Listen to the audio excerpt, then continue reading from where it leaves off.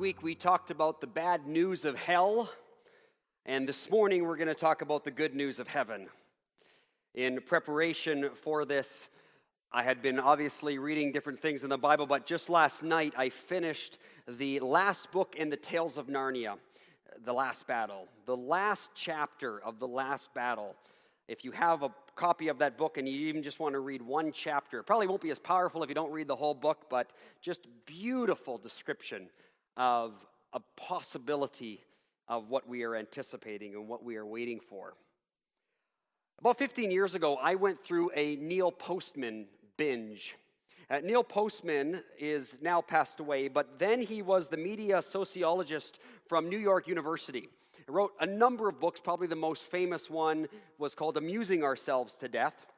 And one of his books called How to Watch the TV News, Neil Postman wrote this: commercials tell us as much about society.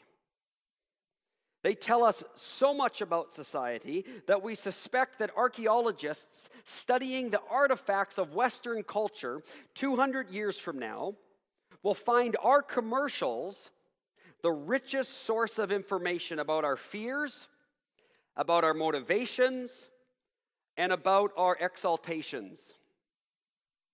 And so it got me asking, what do our commercials tell us about us?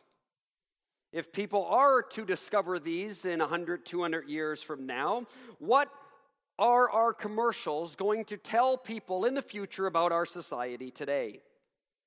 Well, there are a number of things that they probably will tell other people, but one of the things that they will clearly tell people is that we are a society that likes stuff. We are obsessed with stuff. And not just stuff. We like brighter stuff, and bolder stuff, and bigger stuff. Just look at the size of the average family house today. We have smaller families with less kids, and we live in much bigger spaces than a generation or two generations ago. And it's ironic that we don't seem to care so much about better stuff, just more stuff and bigger stuff. For all of our talk about caring about the environment much more than our parents' generation did, well, we just had Garbage Day in Delta this week, and it makes me question that whole idea of whether or not we really do care about our environment more. The amount of stuff that we just throw away. We've used it for maybe a year or two, and then we just move on and buy other things. The gods of our society have become stuff. And like the idols of old, they eventually get thrown into the garbage as we move on to shinier gods. Because none of the gods of stuff are immortal. Even the god Energizer, who comes in the form of a bunny, eventually dies and becomes hazardous waste. It is all coming to an end. Your promotions will be forgotten. Your money is going to be used by someone else. Your great-great-grandchildren will not remember who you were, and unfortunately, they might not care either. Your youth will fade. Your abs will turn to flab. From dust you came, and to dust you will return, or as we said a few weeks ago, water to water, liquid to liquid. James says, the hot sun rises and dries up in the grass. The flower withers and its beauty fades away. So all wealthy people will fade away with all of their achievements, just like the dead Energizer bunny you see. And yet people have been driven by a desire to find that elusive fountain of youth. It's one of the key drivers behind all religions. It's also one of the key drivers behind online shark pills that you can buy. Some have come up with different ideas about what the afterlife is going to be like. Some of the Greek philosophers came up with the idea of an immortal ghostly soul that lives inside and can live outside of us. Hindu sages have taught reincarnation, where we come back as either rats or dogs or cows or trees. Buddhists teach that we eventually become absorbed into the energy of the universe. Others have simply tried to allow their name to live on in their children. Other guys, like the Apostle Paul, believed that there was going to be a day when the dead would be bodily raised up again and then live forever. And in amongst all of these different thoughts of the afterlife came ideas of heaven and hell and purgatory and Hades and the river Styx and Sheol and Nirvana and paradise and Abraham's bosom and limbo and on and on and on we go. And then depending on what you mean by each of those terms and you mash them all together, we have a plethora of views about the afterlife. Even in Christian circles, elaborate ideas about the afterlife get read into just a few Bible verses, and then whole books and movements and even heresy trials are inspired on people's ideas. That's why when people ask me, Pastor Steph, do you believe in heaven? The first thing I say to them is, what do you mean by heaven? Because we need to define our terms. Because I certainly do believe in heaven, but I might not believe in the heaven that you believe in. Now, I must admit that for the longest time, the idea of going to heaven freaked me out. I mean, it just totally terrified me. The thought of singing in a choir for all of eternity, as heaven was once described to me, seemed more like a version of hell to me.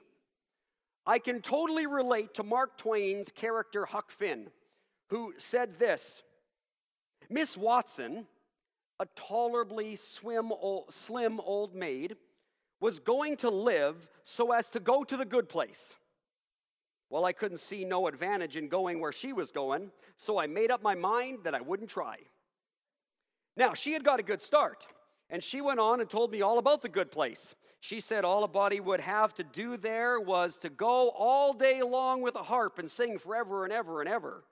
So I didn't think much of it, but I never said so. I asked her if she reckoned Tom Sawyer would go there, and she said not by a considerable sight. I was glad about that because I wanted him to be with me, and I wanted us to be together.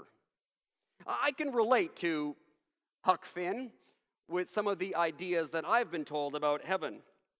But fortunately, Miss Watson's version of heaven has very little biblical support. In order to understand heaven, as I said just a few moments ago, we're going to have to define our terms if we're going to understand what's being said correctly.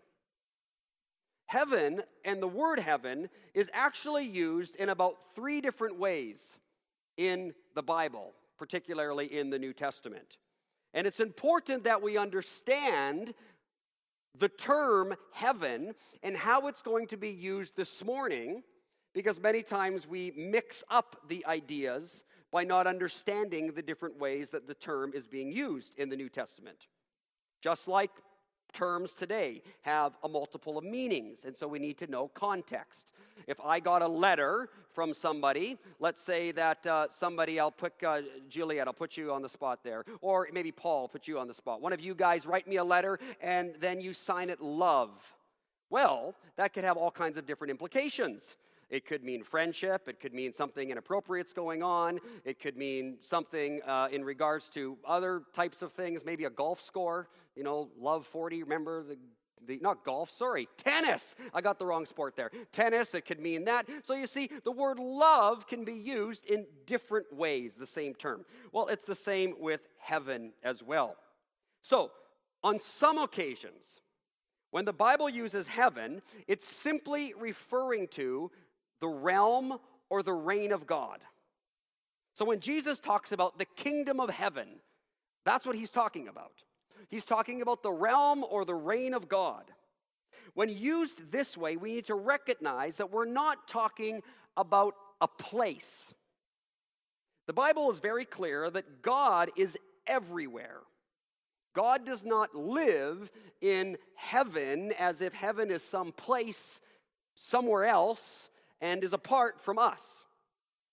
Augustine correctly reminds us of this when he says, "We say that God is in heaven and on earth, as he himself says in Scripture, 'I fill heaven and earth.' We do not mean that there is one part of God in heaven and another part on earth, but he is all in heaven and all on earth, and not at different times, but both at once." God's heavenly realm, God's reign, is all around us. It's invisible, it penetrates and it permeates the visible realm, that God's heavenly realm, his heavenly reign, is all among us. It's right here, right now, just that we cannot see it. The second way that heaven is used in the Bible is in reference to the galaxies and the cosmos. When Genesis talks about God creating the heavens and the earth, here, heavens is referring to the visible sky, the galaxies, the stars, what you can see when you look in through a telescope. God created all of that space and everything that is in it. And God is certainly everywhere in that space as well. Third, and the heaven that we are going to be talking about today is that ultimate place where followers of Jesus go after they die and are resurrected back to life again at the second coming of Christ. This is also referred to in the Bible as the new heavens and the new earth. That's the heaven we are going to be talking about today. Our ultimate destination. This heaven is the heaven that we read about in Revelation chapter 21. And it's this heaven that we need to keep in mind for all the things that I'm going to say this morning. But let's turn to Revelation 21 first, and let's read about this heaven. Then I saw, verse 1, chapter 21, then I saw a new heaven and a new earth, for the old heaven and the old earth had disappeared, and the sea was also gone. And I saw the holy city, the new Jerusalem, coming down from God out of heaven like a bride beautifully dressed for her husband. I heard a loud shout from the throne saying, "Look, God's home is now among his people. He will live with them, and they will be his people. God himself will be with them. He will wipe every tear from their eyes, and there will be no more death or sorrow or crying or pain. All of these things are gone forever." And the one sitting on the throne said, "Look, I'm making everything new." And then he said to me, "Write this down, for what I tell you is trustworthy and true." And he also said, "It is finished. I am the Alpha and the Omega, the beginning and the end. To all who are thirsty, I freely give from the springs of the water of life. All who are victorious will inherit all of these blessings, and I will be their God, and they will be my children." This is the ultimate and wonderful destiny that we who are followers of God are looking forward to. And so I want to, this morning, talk to you from this about 7 truths about heaven. We did 6 truths about hell, 7 truths about heaven. The numbers are kind of symbolic. There was a Sunday school teacher who asked his class, if I sold my house and I sold my car and had a big garage sale and I took all the money from my garage sale and I gave all of that to the poor, would that get me into heaven? And all the children said, no, that wouldn't get you into heaven. So then the Sunday school teacher said, okay, what if I came and cleaned the church every day and I mowed the yard and I kept everything neat and tidy? Would that get me into heaven? And all the kids in this Sunday school class said, no, that's not going to get you into heaven. So the Sunday school teacher tried again and said, okay, well, what if I was kind to animals? And I gave candy to all the children, and I loved my wife. Would that get me into heaven? And still the children said, no, that's not going to get you into heaven. So finally the teacher said, well, then how am I going to get into heaven? And then one little boy answered and says, well, you got to die first. That's true. The boy was quite correct. That we have to die if we're going to get into heaven. However, the boy was actually only half correct. Because not only do we have to die to get into heaven, but we have to be raised to life again to get into heaven. As we said last week, so it is true of heaven as well, and that is that heaven has not yet been created. Remember what we just read. How does it start? Then I saw a new heaven and a new earth. For the old heaven and the old earth have passed away. They have disappeared. Well, it's obvious that the old heaven and earth have not passed away yet. I'm standing on it right now. I can still look through the telescope and I can still see the heavenly realm and the galaxies and wondering about whether there's life on other planets. We can still see all of that right now. It has not yet disappeared. But just as God created the current heavens, the cosmos, and the earth, so the Bible says that this age is going to come to a close. And when this age comes to a close, and when this happens is at Christ's second coming, the dead will be raised from their graves and will inherit the new heavens and the new earth. Like we read last week in Revelation about the day of judgment. It said, the sea gave up its dead, and death and the grave gave up her dead. When does death and the grave give up her dead? When Christ comes back again. Christ comes back, the dead are raised. Then it's the judgment. Then it will be either heaven or hell. Then we will live in the new heavens and in the new earth for all of eternity. This is why Jesus said in John 14, I go and prepare a place for you. But we often stop reading this passage all the way through. Many times I've heard this passage used at funerals as if to imply that that's where people are already. But that's not what the passage says at all. Jesus says, I go and prepare a place for you. And when it is ready, I will come back to get you. It's a clear reference to the second coming. It's not, I go to prepare a place for you and I'm going to sit there and wait for you to come to me. It's, I go to prepare a place for you. When it's ready, I come back. I come back to get you. John 14 is not about where we go when we die, but about where we go when Jesus comes back and raises us from the dead and takes us to be with him. When I come back and raise the dead, then I will take you to be with me. It's the same thing we read about in 1 Thessalonians chapter 4. It's when Christ comes back that the dead are raised and we will meet him in the air. So then the question comes, well, where is he going to take us? We meet him in the air.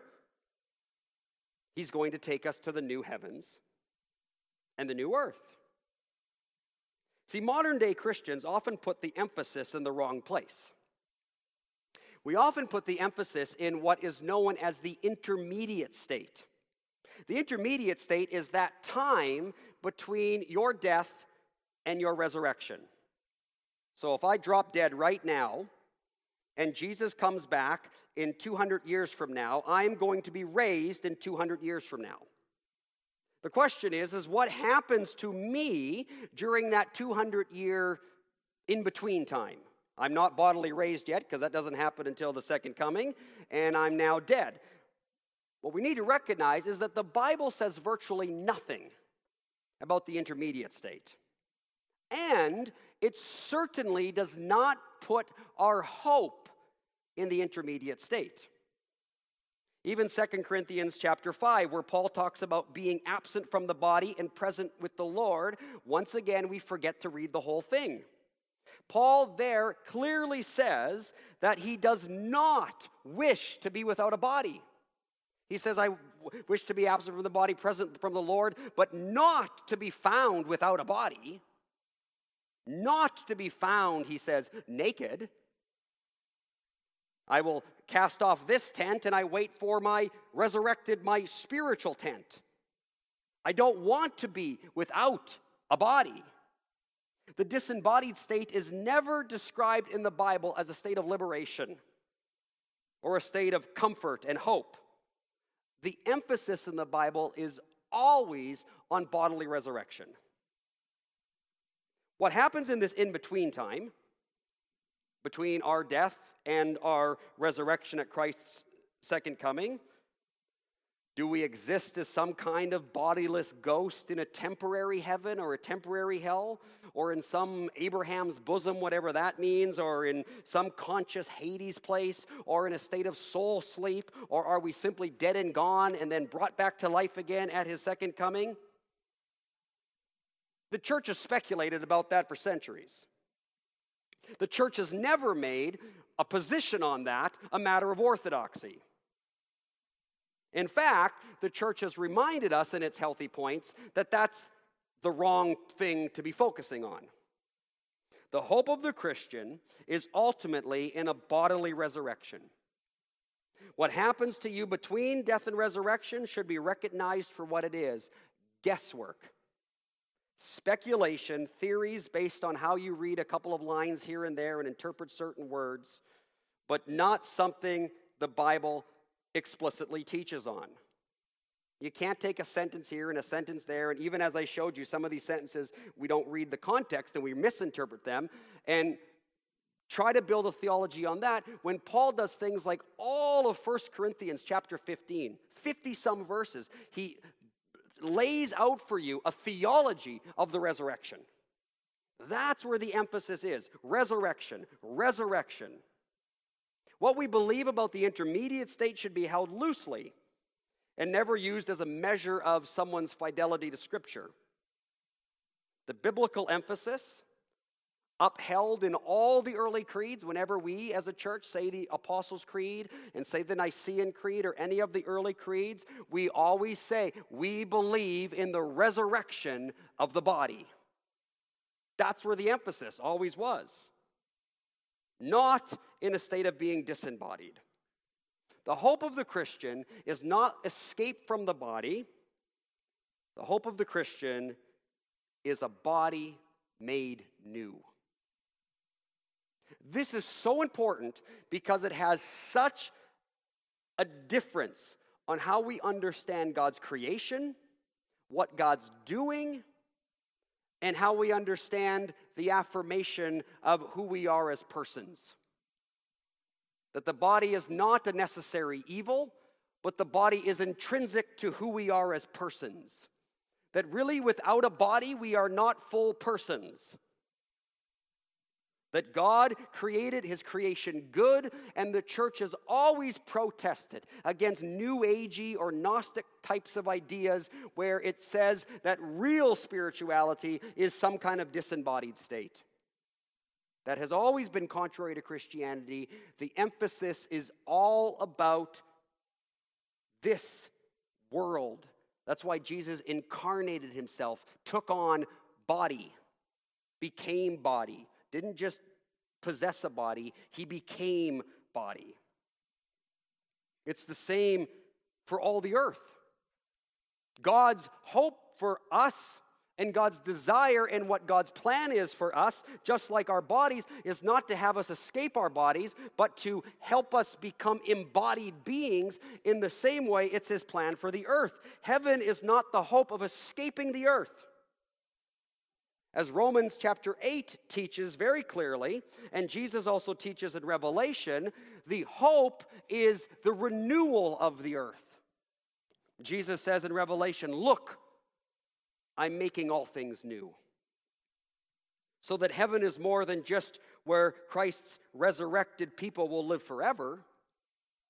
Heaven is where God's earth and cosmos will all be renewed and resurrected and recreated. We will not go into God's heavenly realm and leave earth behind, but God's heavenly realm or reign is going to unite itself with earth and the universe. And so the second thing we see is not only has heaven not yet been created, but heaven will be on earth.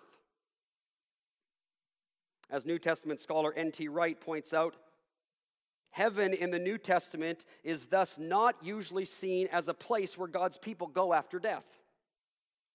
At the end of the New Jerusalem, the New Jerusalem descends from heaven to earth, joining the two dimensions forever. Entering the kingdom of heaven does not mean going to heaven after death, but belonging to the present, to the people who steer their earthly course by the standards and purposes of heaven and who are assured of membership in the age to come. What N.T. Wright is saying in layman's terms is that what it means to be part of heaven is to mean now to be part of God's people. Not about going to someplace. It's meaning to be under God's reign now, his heavenly kingdom, now to be part of God's people, which therefore guarantees us a place in the age to come, the new heavens and the new earth. For instance, a great book that has been written on this whole subject that we have in our library is N.T. Wright's book, Surprised by Hope, if you are interested in reading much more about this. What we see in the scripture is after the judgment, God's people, symbolized by the New Jerusalem, that's what New Jerusalem represents, is us, God's people. They're not taken up into some ethereal heaven in the sky. Instead, they are brought down to the earth, but to the new earth. And so God comes back, he gets his people, he raises them from the dead, we meet him in the air, he recreates the earth, he resurrects the earth, and then his people come down, like this New Jerusalem, come down to live in his new creation. Here we actually even have a metaphor of a metaphor. God's people are described not only as the New Jerusalem, but the New Jerusalem is described as a bride. We are Christ's bride. In that sense, also the picture of we are going to be united as a husband and wife are united. God is both our king and our lover now, and in the age to come, there is going to be no barrier between us and God. Because we will be united, God's people and God himself. Husband and wife, united together in his new creation. And there in the new creation, heaven will be devoid of evil. Revelation says, and the sea was also gone. We mentioned last week how the sea is a picture of evil.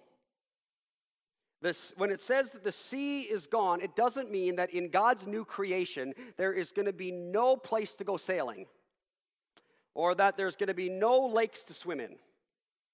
What it means is that evil is gone. Evil was always depicted in Old Testament or Israel culture in the Old Testament times as the place where evil is from. That's seen also in many other cultures of that day as well. So what we are seeing here is that Revelation is not giving us a photograph of heaven, but using metaphors and similes and hyperbole of things in our current world to describe a world that we have not yet even begun to see. So when we see the sea as a symbol of evil, it's just like when we look at ancient maps. If you look at some ancient maps, we'll put one up here on the screen for you, you see that in the places where there's water, they drew all kinds of sea creatures and sea monsters. Because in the ancient world, it was from the sea that evil came from, symbolically. And we see that in the Bible as well. So when it says that there will be no more sea, it's the fact that there will be no more evil. In Revelation, the sea is where the beast comes from. In Isaiah we read, "The wicked are like the tossing sea, which cannot rest, whose waves cast up mire and mud." James says, "A doubtful mind is as unsettled as a wave of the sea that's driven and tossed by the wind." Heaven will be a place where that is no more. Evil will be gone. The beast is destroyed. Satan and all of his hosts are destroyed. Sin has been destroyed. We also see from Revelation that heaven is where we will walk with God. Look, the home of God is now among his people. He will live with them, and they will be his people. In the new age, we will have no barrier because sin has been destroyed. We will have no barrier between us and God. We will be able, in this renewed creation, a picture like the time of the Garden of Eden, where God was able to walk with Adam and Eve in the garden. In heaven, we will know God in a more personal way than we know him now. We'll be able to look upon the face of Jesus face to face. And heaven will be devoid of sorrow and death and crying and pain. In heaven, we find rest. Rest does not mean the absence of work, by the way. When God created us and put us in the Garden of Eden, before there was any sin, he said, your job is to work it and to take care of it.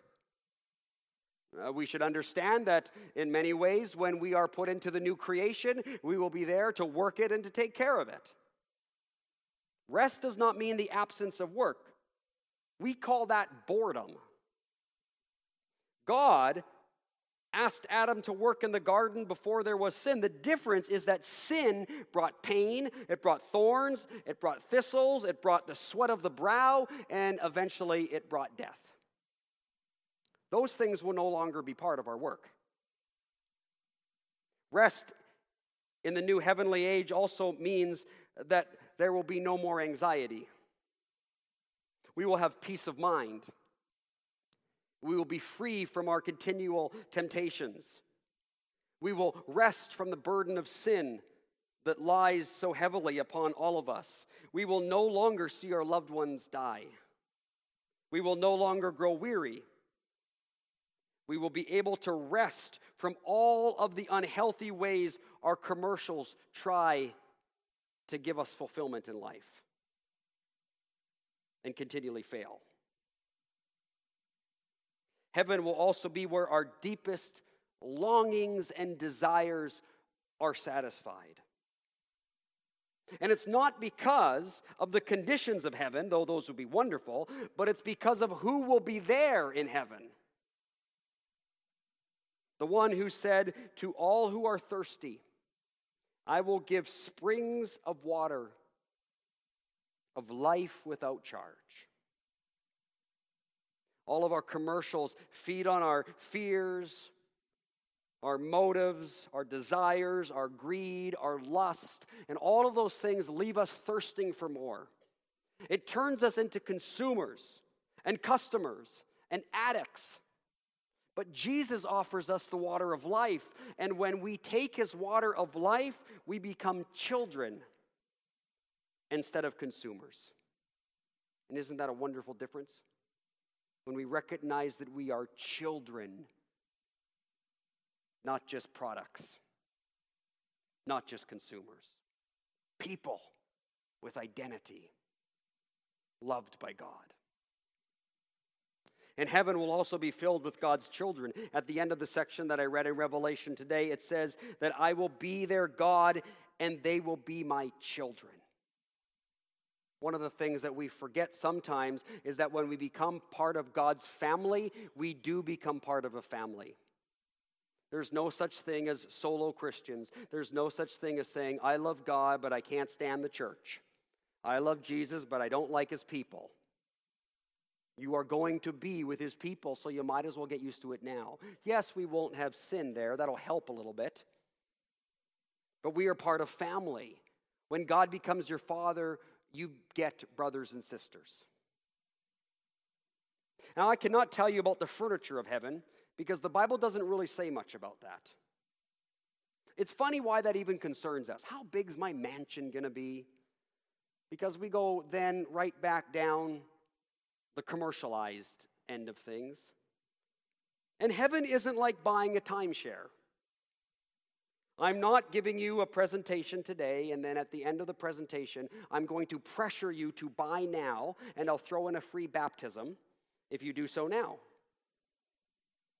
Heaven isn't like buying a timeshare. You have to choose Christ uncoerced. To say yes to him as Savior and King.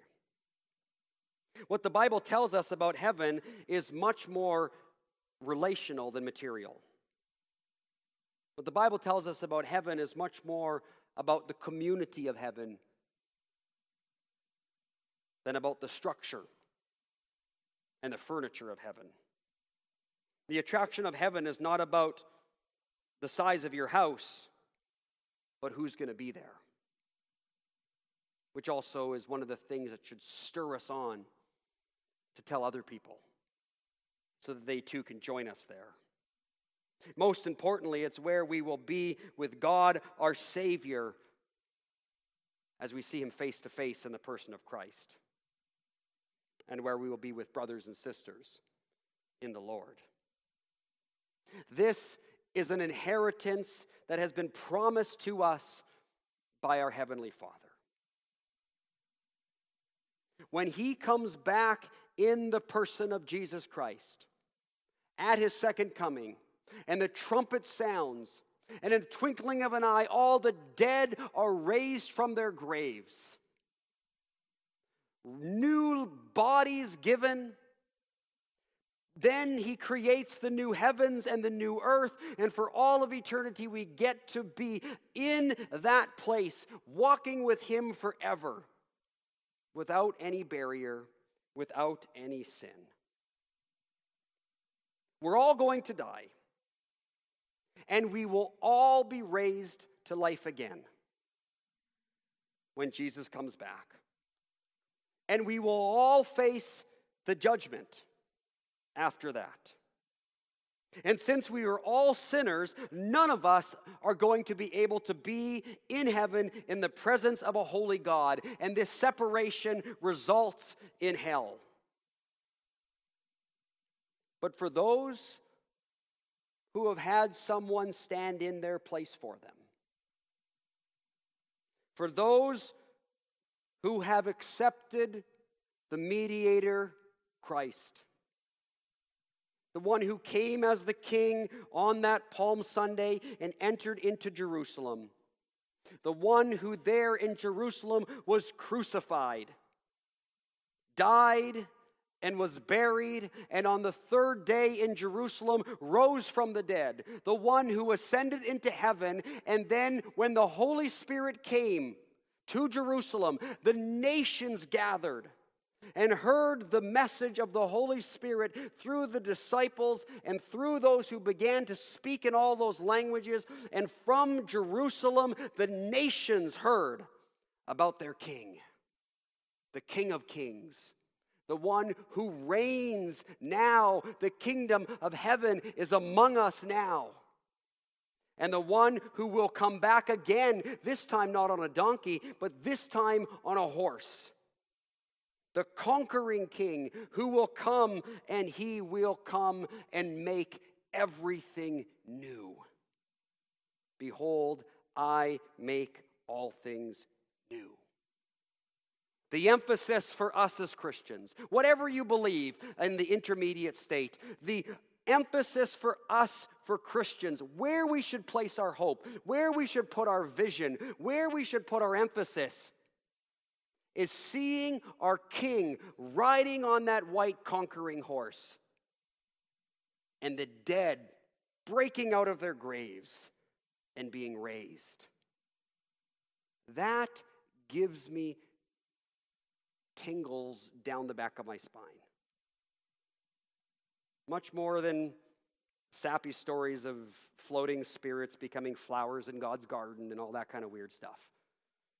the dead being raised to life again because our King has conquered death.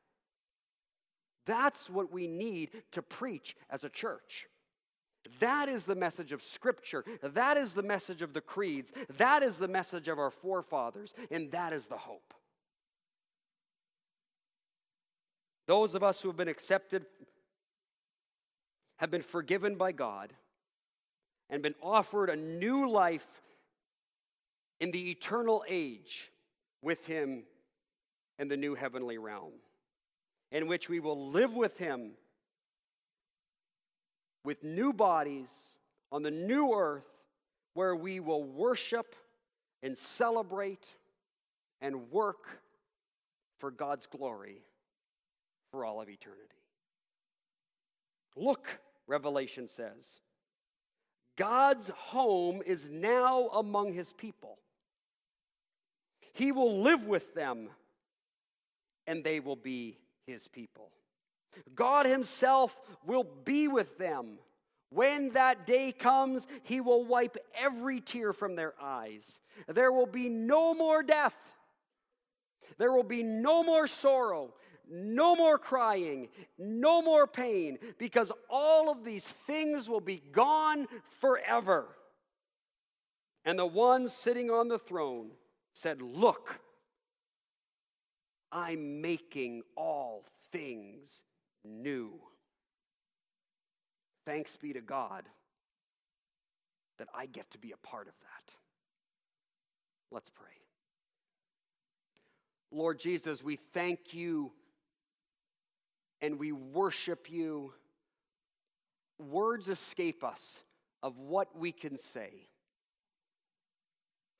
In the fact that You so loved us, that while we were sinners, You saved us so that we could be united with You as forgiven people without sin to live in Your new creation for all of eternity.